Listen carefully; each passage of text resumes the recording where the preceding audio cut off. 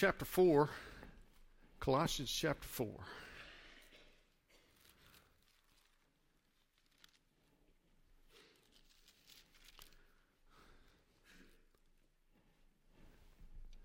It's good to see you this morning. Would you stand with me? I'll tell you what, let's do. I wanted to do something a little different. We're going to look at Colossians, but if you'll turn four books over to 2 Timothy. I want to read this one first. I just wrote this down, so I think we need to read this. Let's stand together. And we'll look at 2 Timothy chapter 3, verse 16. 2 Timothy chapter 3, verse 16, a very powerful and familiar passage of Scripture. And then we'll move back over to Colossians. It says in 1 Timothy chapter 3, verse 16, all Scripture is given by inspiration of God, and it is profitable for doctrine, for reproof, for correction, for instruction in righteousness, that the man of God may be perfect, thoroughly furnished unto all good works. Let's pray. Lord, thank you for that truth right there, that all Scripture, every portion of Scripture, Lord, so often it's easy to gloss over the closing statements of a letter. But Lord, you tell us all Scripture is given by inspiration. And so we can hang our hat on that. And Lord, thank you for giving us your word, your direction. You've given us everything we need. And you've given us the truth. And we pray that this morning that you would speak to us, help us to know more about what you want us to do, more about what you want us to be. And we pray that things would be done this morning just exactly like you want them done. And that you would receive all the glory in Jesus' name, for the glory of the Father. Amen. You may be seated. Now let's turn back over to Colossians. I wanted to begin with that because if you're like me, oftentimes you might just kind of gloss over those closing words where the Apostle Paul or maybe Peter or one of the ones in they're closing out their letter, maybe they're mentioning some names and closing out the letter. But those are the words of God. And so we can take heart to know that these words we're reading over in chapter 4 are the inspired word. Now I've entitled this message Faithful. Faithful. And so we're going to look at the closing verses here of chapter 4. And now I know that there have been some of you that have taken the challenge to read Colossians as many times as possible. I hope you've made it through there a number of times. If you haven't yet, then go ahead and do that and help bring some of those things back that'll help bring some of those things back to your attention. You know, we've talked about the fact that the church at Colossae was under spiritual attack, and Satan was attacking to undermine Jesus Christ. This was a church that we think was not. Now, I have something on my glasses, so you have to pardon me just a minute. I'm going to try to get it off there so I can see you. And but you know, this church was, we think, not founded by Paul.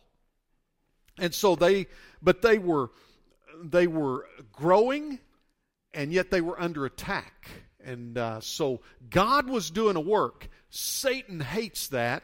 And so Paul, they sought his help. Paul reminds them that Jesus is the Creator.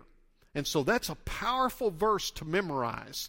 That 1:16, 1:17 passage. He is the Creator. So when we read back in Genesis that God created, God said, "Let there be light," that's Jesus speaking. And so Paul says He's the Creator. By Him all things were created. And so he reminds us in Colossians, and I know it's over in chapter 2, verse 10 is one of the places, but he reminds us that we are complete in him.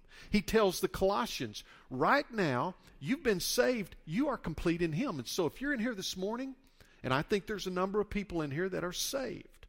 If you're in here and you're saved, you are complete in him right now. If you were to die right now, the Bible teaches you would go to be in the presence of the Lord. And so, as a saved person, you are complete in him. Now, as long as you're living, you're going through a process. As long as you're living on this earth, you're going through a process called sanctification. We'll talk about that here in just a moment. Now, last week, I'll tell you, that message last week, I feel like was directed right at me. And I've told you that before, that when I prepare a message, I'm preaching to myself. And so I would say that's true this morning as well. But last week we looked at, Paul reminds us about our prayer life. He says, be steadfast in your prayers. And he reminds us that in our prayers we need to be thankful. And so he reminds us about our time. He says, redeeming the time.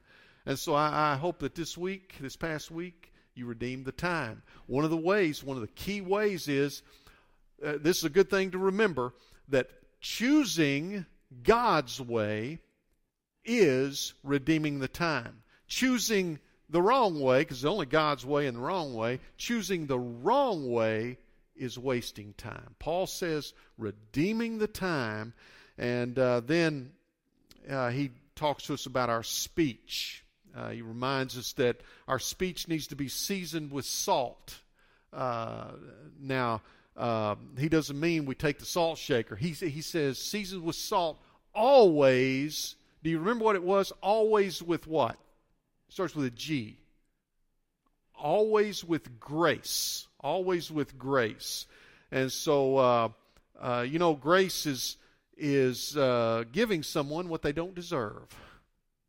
And so, one of the questions that someone asked me was, well, what about with an employee? Maybe you've got an employee that's not doing the right thing. Well, always remember that there are standards that have to be held up to. And, you think of Jesus and how he speaks to us. But there are standards that have to be upheld. But it's the way we communicate. He's specifically referring to our speech. How do we communicate that to whoever we're dealing with, whether it's an employee or whatever? It needs to be with grace. It needs to be with grace. And so those are things that we looked at last week.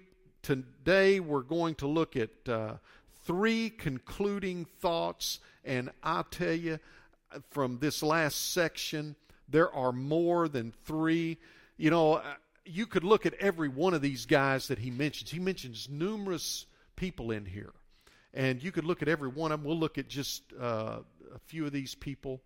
But I came up with 3. I feel like God wants us to look at 3 things. First, we're going to look at faithfulness with respect to us. In other words, God wants us to be faithful. And then we're going to look at faithfulness with respect to God. God is always faithful. So we're going to look at those 2 things, and then we're going to close out looking at the fact that God hears our prayers. I am so thankful for that. He hears our prayers. But here's what I want you to note.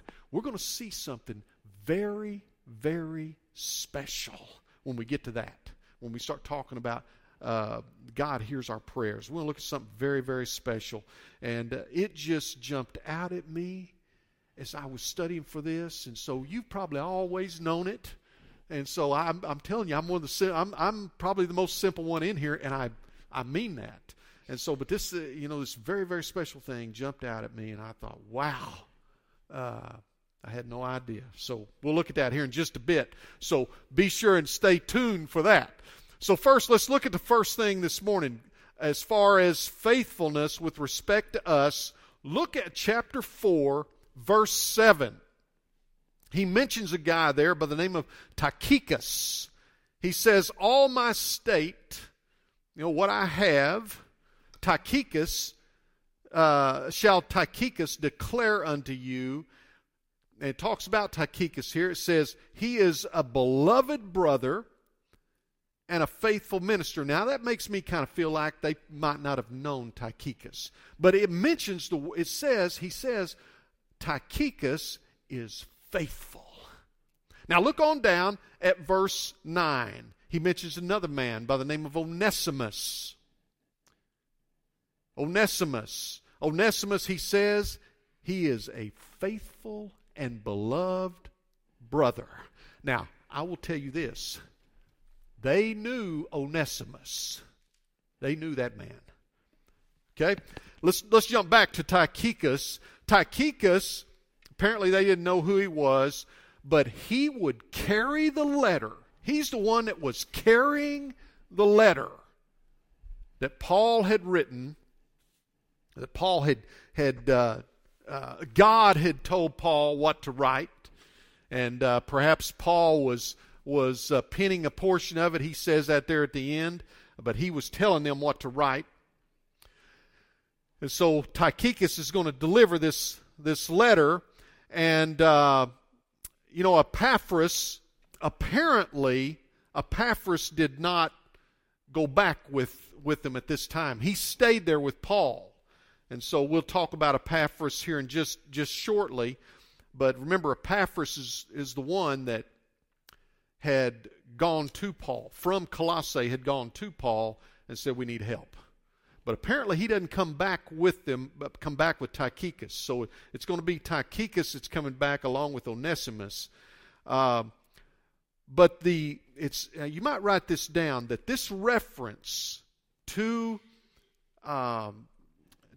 Tychicus, where he says, all my state shall Tychicus declare unto you, who is a beloved brother and a faithful minister and fellow servant in the Lord, whom I have sent unto you for the same purpose, that he might know your estate and comfort your hearts. Those same, almost word for word, those same words are used over in Ephesians.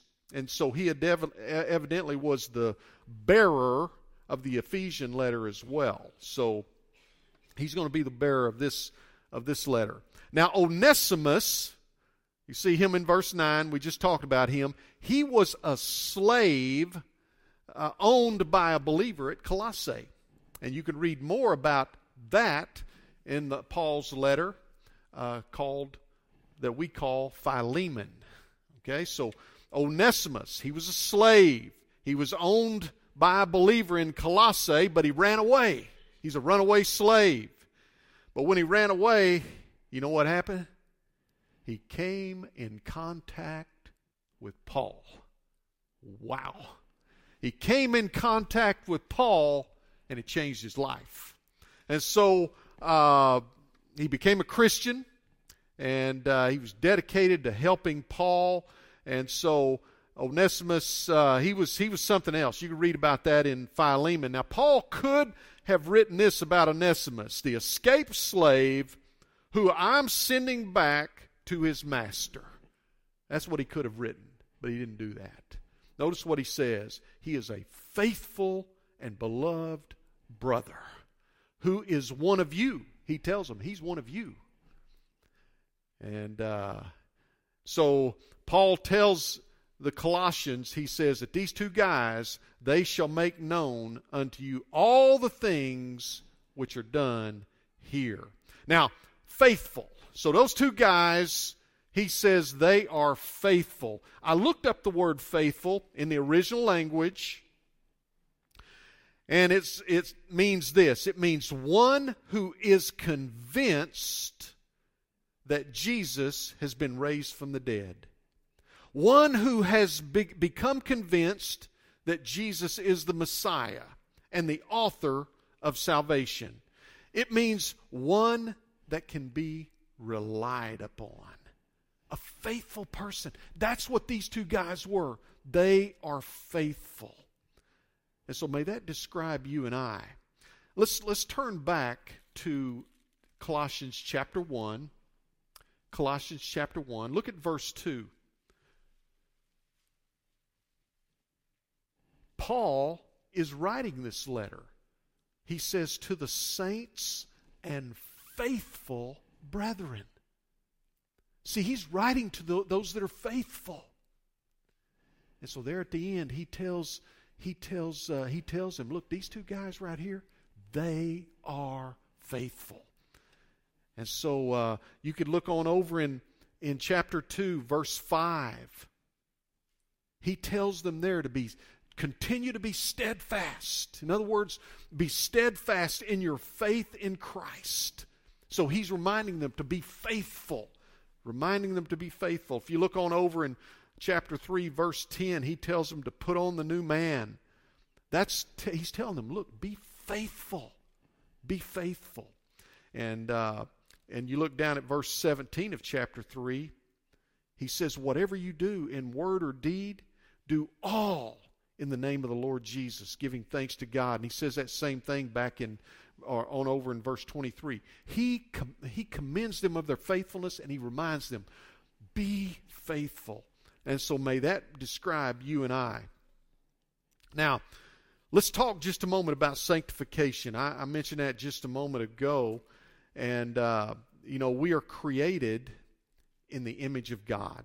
That's what the Bible says in Genesis. And so we're created in the image of God. And then as we progress through life,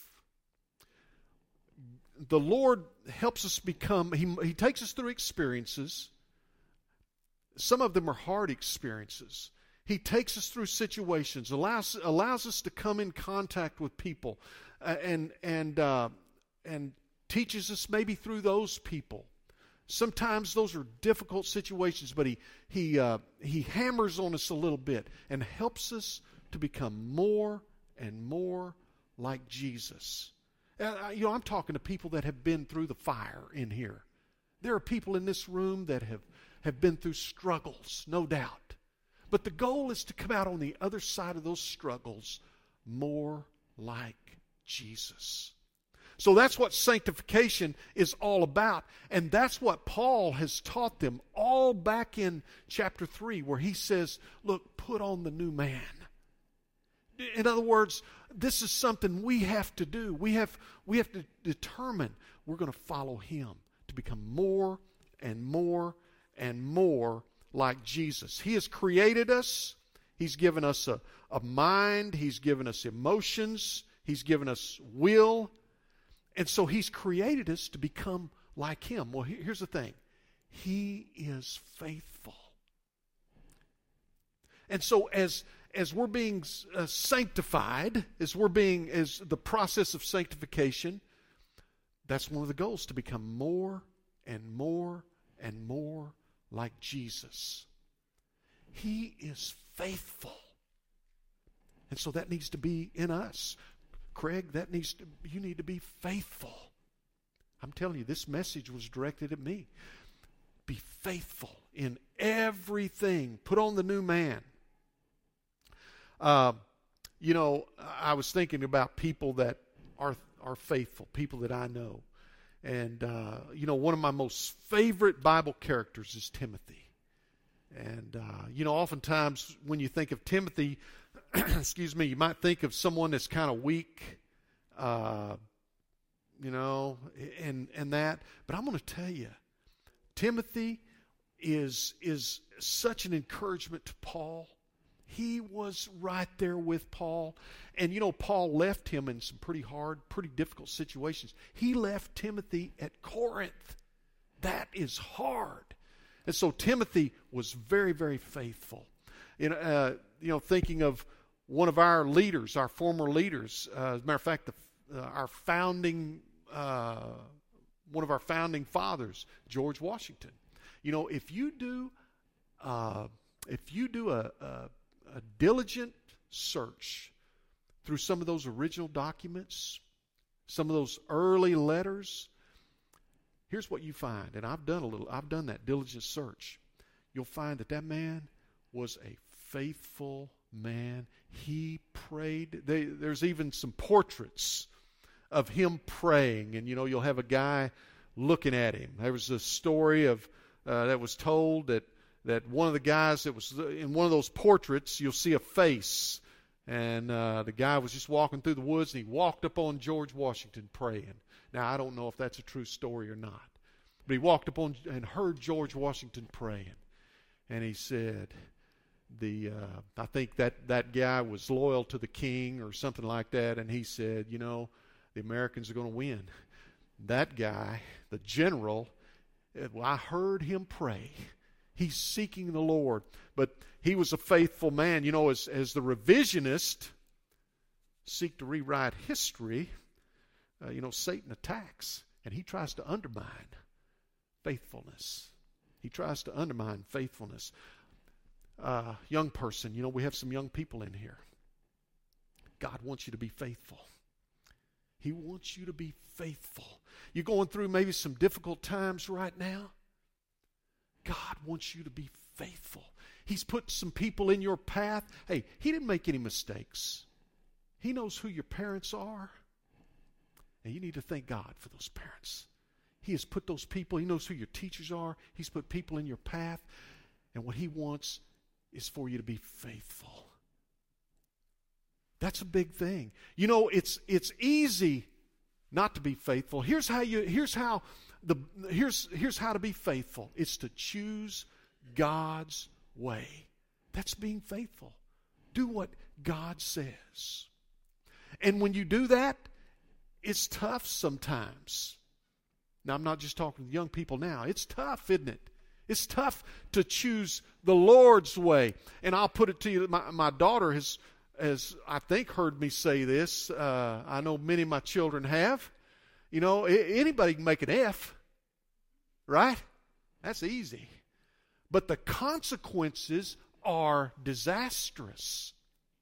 It's difficult to make an A. It's usually difficult to do the right thing. Usually. Especially when everybody else is doing the wrong thing. But the benefits, the results of doing the right thing are huge. They're huge. So may we be faithful. One of the key conclusions that we need to learn from our study of Colossians, especially as we get into this last section here, is that God wants us. We've been created in His image. He wants us to be faithful to Him. How do we do that? We follow His way. When we learn something new about Him, when we learn one of His characteristics, that's what we go that direction. See, He's faithful. He's faithful. And so now let's look at the next one. Let's look at faithfulness with respect to God. God wants us always to be faithful. And He always is faithful. Always. Now, here a couple of weeks ago, we talked about the peace of God. You remember that? Back in chapter 3, verse 15. It says this. You don't have to turn there. Let me read it to you. It says, "And let the peace of God rule in your hearts." Let it rule in your hearts. I want that peace. Philippians says it's a peace that the world can't understand. It's beyond all comprehension. It is a peace, and it's from God. And here in Colossians, Paul says, let the peace of God rule in your hearts. In other words, God wants us to have that peace. He wants us to have it. But there's only one way to get it. There's only one way. It comes from God. And in the context of what he was talking about in chapter 3, we have to be going His way. We have to have put on the new man. In other words, not be walking in sin. That's the context of chapter 3, is the peace of God. It's from Him, and He wants us to have it, but we have to be going His way to get it. If we're saved and we're living in sin, we're not going to have the peace of God. That's the implication from that passage. Now, look back up. I want to remind you of this. Let's look at the peace of God in chapter 4, verse 2, in respect to Paul, or with respect to Paul. He says in chapter 4, verse 2, he says, continue in prayer and watch in the same with thanksgiving. He says, with all praying also for us, that God would open unto us a door of utterance to speak the mystery of Christ, for which I'm also in bonds. So here's this man that's in prison, and instead of praying like I would probably pray, God, please get me out of here, he's praying. He asks these people, pray that God would open a door so that I can tell others about Jesus. What a peace. He had perfect peace, and he was in a very difficult situation. Look, God wants us to have that peace. There's only one way to get it. It comes from God, and we have to be going His direction. God will not leave us. He is always faithful. That's what Hebrews says. He will never leave us. He is faithful. He always keeps His word. When we see those characteristics, He's faithful, He always keeps His word, that's what we need to do. That's what we need to follow. That's His way. Let me read something to you. I want to read Psalm 36, 5 and 6 to you. You can write that down. You don't have to turn there. You can if you want, but I'm going to read it to you. Here's what that psalm says. Psalm 36, 5 and 6. Thy mercy, O Lord, is in the heavens. In other words, your mercy, O Lord, is high. It is so vast. It says, and thy faithfulness reaches unto the clouds. He is merciful. He is faithful. It is vast. That's how we need to be. Mercy is not giving someone what they deserve. See, it's kind of the opposite of grace that we talked about a while ago. That grace is giving someone what they don't deserve. Mercy, on the other hand, is not giving someone what they do deserve. Maybe they deserve for you and I to just let them have it. Well, mercy is not giving that to them. So he says over in Psalm, the Lord tells us over in Psalm 36, thy mercy, O Lord, is in the heavens. Thy faithfulness reaches to the clouds. Thy righteousness is like the great mountains. It's unmovable. It's unshakable. He is righteous. He is merciful. And He is faithful. He's always faithful. Always. It's vast. And so, number one this morning, God wants you and I to be faithful all the time. All the time. That's what He's trying. He's trying to mold us into that image of always being faithful. God, second thing, God is always faithful. Always. There's never a time where He's not faithful. He will always keep His word. We can depend on Him. We can depend on it when He gives us promises. We can bank on that. We can trust His word. We can trust His word. When we get into Revelation, we can trust His word. When we go to Genesis, we can trust His word. And all that in between, we can trust His word. God is always faithful. Let's look at the last thing. God hears our prayers. Now look at verse 10. God hears our prayers. Verse 10 says, Aristarchus, my fellow prisoner, saluteth you. Now, Aristarchus, my fellow prisoner. He's mentioned over in Acts 20. He was a Macedonian. He was from Thessalonica, I believe. But he was a Macedonian. That's where Philippi is and all that. As a matter of fact, that's where Alexander the Great was from.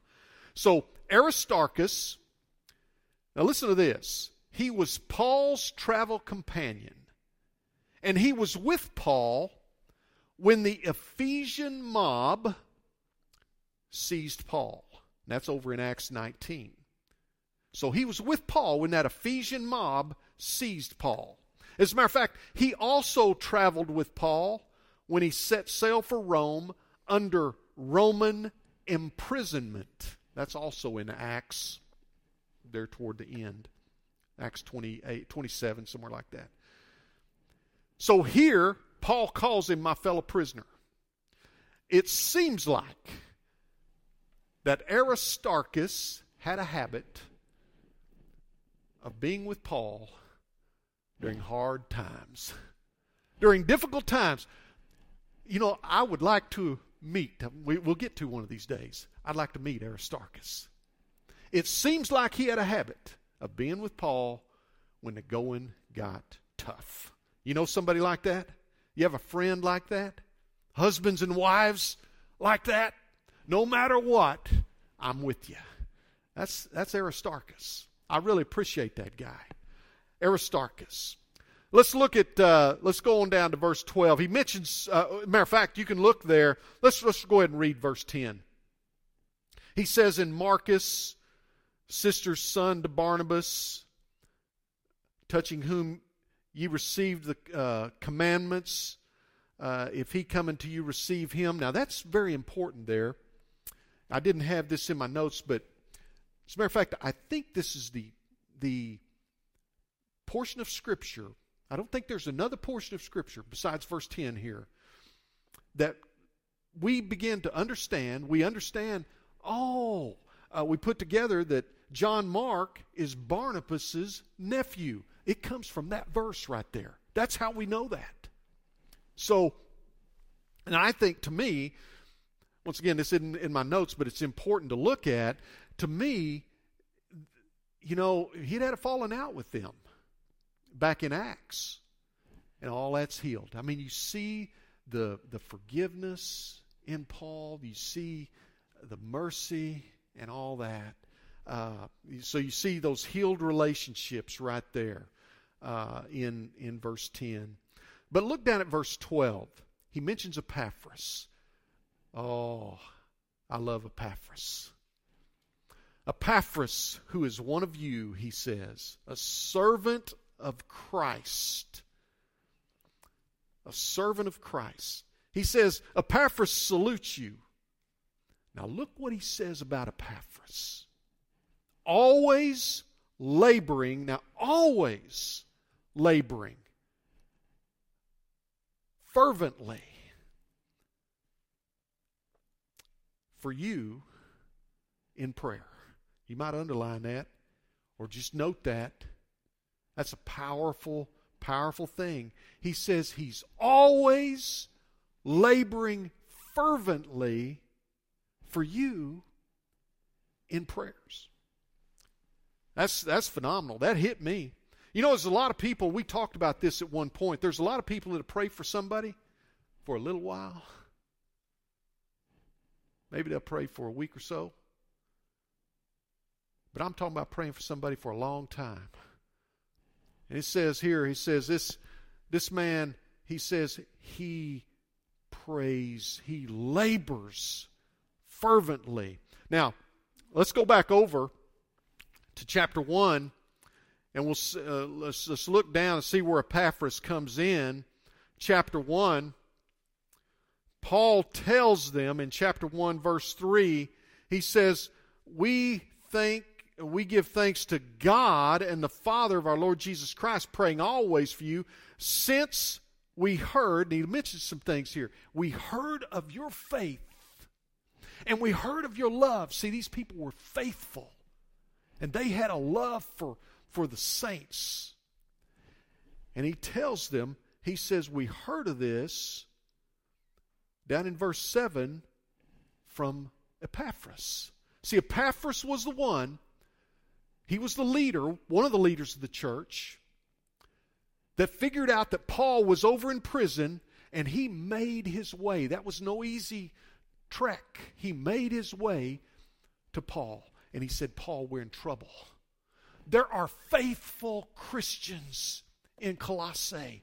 The church is full of faithful Christians, and we're under attack. Satan is coming at us. We need help. We need to know what to do.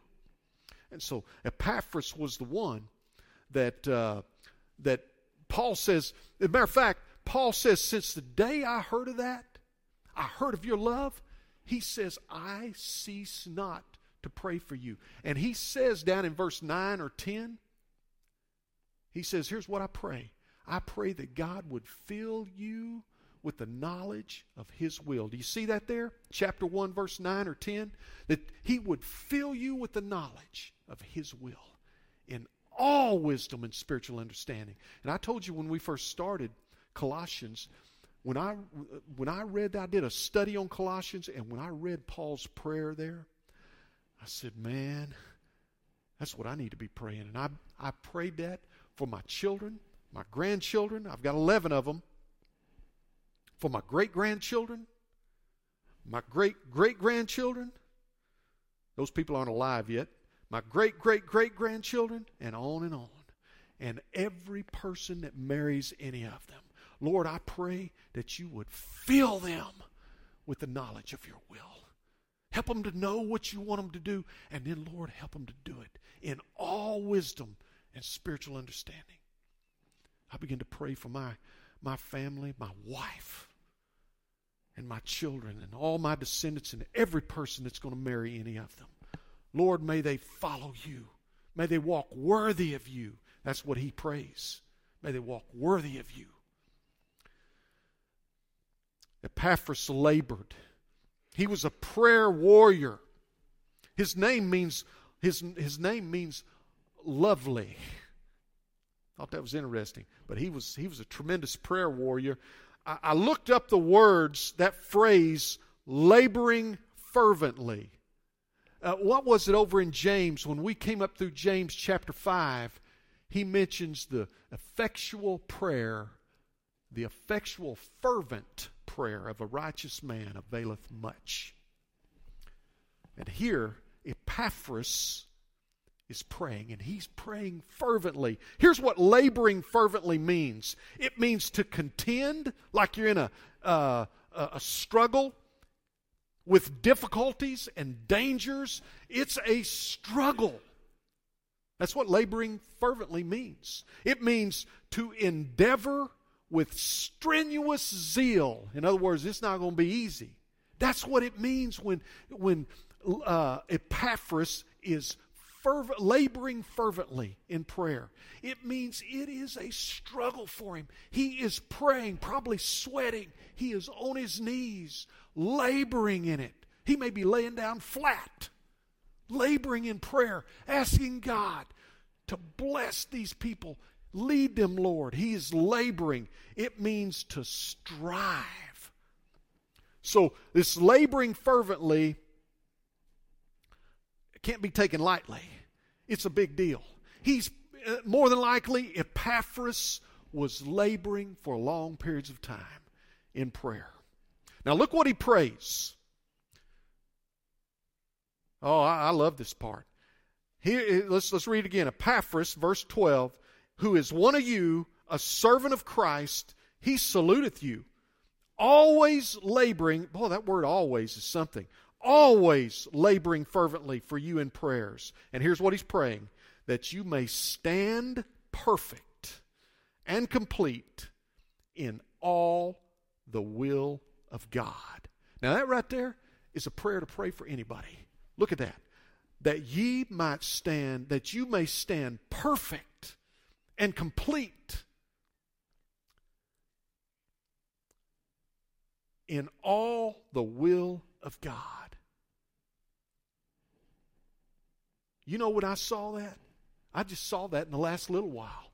I mean, I normally just gloss over these last sections. And as I was preparing for this sermon, I saw that. It jumped out at me. It never really jumped out at me before. That right there is a very powerful thing to pray for anybody. You have someone that's going through a struggle right now. Maybe we need to pray that for ourselves. He says, here's what this guy's praying for you, that you may stand perfect and complete in all the will of God. You may do all the will of God. I'm so thankful for Epaphras. Now, you remember at the first, I told you, I said, we're going to see something very, very, it's amazing. I'm telling you, this hit me like a ton of bricks. To see the power of God. I could hear that song on during the fellowship. It says something about the power of God. He is powerful. Now, if you put this together, Epaphras, laboring fervently on his knees, maybe flat on his face, he is praying for these people. God breathed. Remember that the first section we read over in 2 Timothy? All Scripture. Colossians chapter 4. All Scripture is given by inspiration of God. That word inspired, inspiration means He breathed it. He didn't breathe the men, He breathed the words. So Epaphras is praying. He is laboring fervently. And do you see that? Did it hit you? God breathed the words. God answered his prayer in a very powerful way. We're still reading it today. So Epaphras labored fervently. And God breathed the words to Paul. And Tychicus and Onesimus, they carry the word. See, what they're carrying is the very word of God. I don't know if they had any idea they were carrying the very word of God. Epaphras prayed. God breathed the words. He answered his prayer. And Tychicus and Onesimus brought the word of God, delivered the word of God to those Colossians, and we learned this early on when we started Colossians. That happened right before the disastrous earthquake. God knew that earthquake was coming. It wiped many of them out. Perhaps many of those, and I'm sure of it, many of those that read that letter for the first time, wiped them out. God knew the earthquake was coming. Oh, I'm so thankful for Epaphras' prayer. That was powerful. God heard it. And He hears your prayers and my prayers. Oh, that we may be faithful. God wants us to be faithful. He wants us to be so faithful to Him. He is faithful. Always. And He hears our prayers. I was challenged as I went through here to pray differently. I may have to do some laboring in prayer.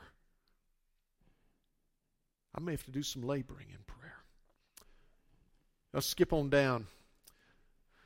He mentions some other men. You can see down, he mentions Luke down about verse 14. Luke, so there's a lot of heavy hitters there with him. Luke is there. He says the beloved physician. He wrote God inspired the word through him, or to him, the book of Acts. He gave him the history book of the New Testament, Acts. And of course the Gospel of Luke. And then I want you to skip on down to Archippus, verse 17. Look what it says. And say to Archippus, take heed to the ministry which thou hast received in the Lord, that thou fulfill it. They were to encourage Archippus. See, Archippus, from what we think, was probably the pastor of the church, one of the leaders. And Paul is telling them to encourage him. Take heed, and say to Archippus, take heed to the ministry which thou hast received in the Lord, that thou fulfill it. Encourage them.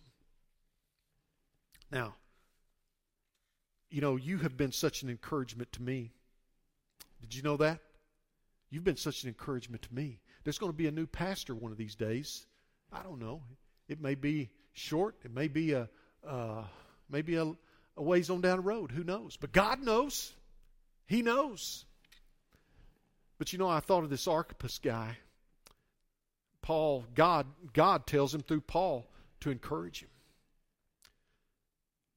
Oh, and you've been such an encouragement to me. I pray that when the next man steps in his pulpit, that you would be an encouragement to him. I kind of feed off that. People feed off that. When somebody comes along and says, maybe they drop you a note, or they give you a good word. That's an encouragement. So I want to remind you of that. I want to mention the Pastoral Search Committee. We need to pray for those guys. I'm thankful for John and the others that are on there. God knows. He knows who the next pastor is, right? He knows. Just like he knew what was going on there back in Colossae. He knows. He already knows. And so this can be such a beautiful time in between pastors and watching God do a powerful work. And for us to be that encouragement to that next guy, to the next pastor. Now, you know what? I believe the word is that God wants us to labor fervently. We have something to pray for. God, send us your man in your time. Because we could be deceived. It's easy as humans to be deceived. It is easy. I've been deceived before. But to fervently pray as Epaphras did. God, we want your man. God, we want a holy man. A man that knows the Word, that will take us to the Word. That's what we want. God wants us to be faithful. He is always faithful. And He hears our prayers. He knows our prayers. And just like He answered Epaphras' prayer, and we can see He answered. When you read the book of Colossians, you can see that's a direct result of Epaphras praying. Epaphras prayed. God breathed. Tychicus and Onesimus delivered. He's going to answer our prayers if we'll be faithful to Him. If we'll be faithful. Let's stand together. We're going to have a time of invitation.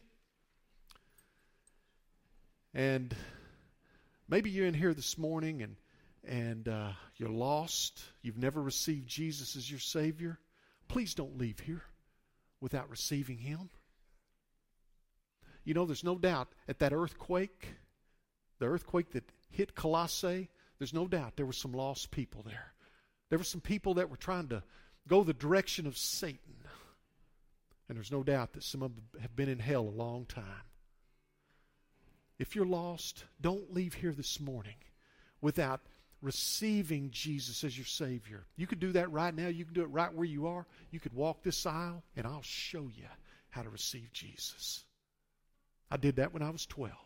If you're in here and you're a Christian, but you've not been faithful, would you commit right now to being faithful to choosing God's way every time?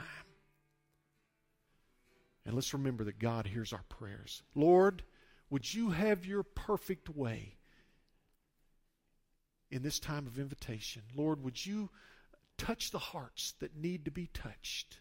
That's every one of us. Lord, would you tug on those really hard that are lost? Would you pull them to you, Lord? In the sweet name of Jesus we pray. Amen. Let's sing together.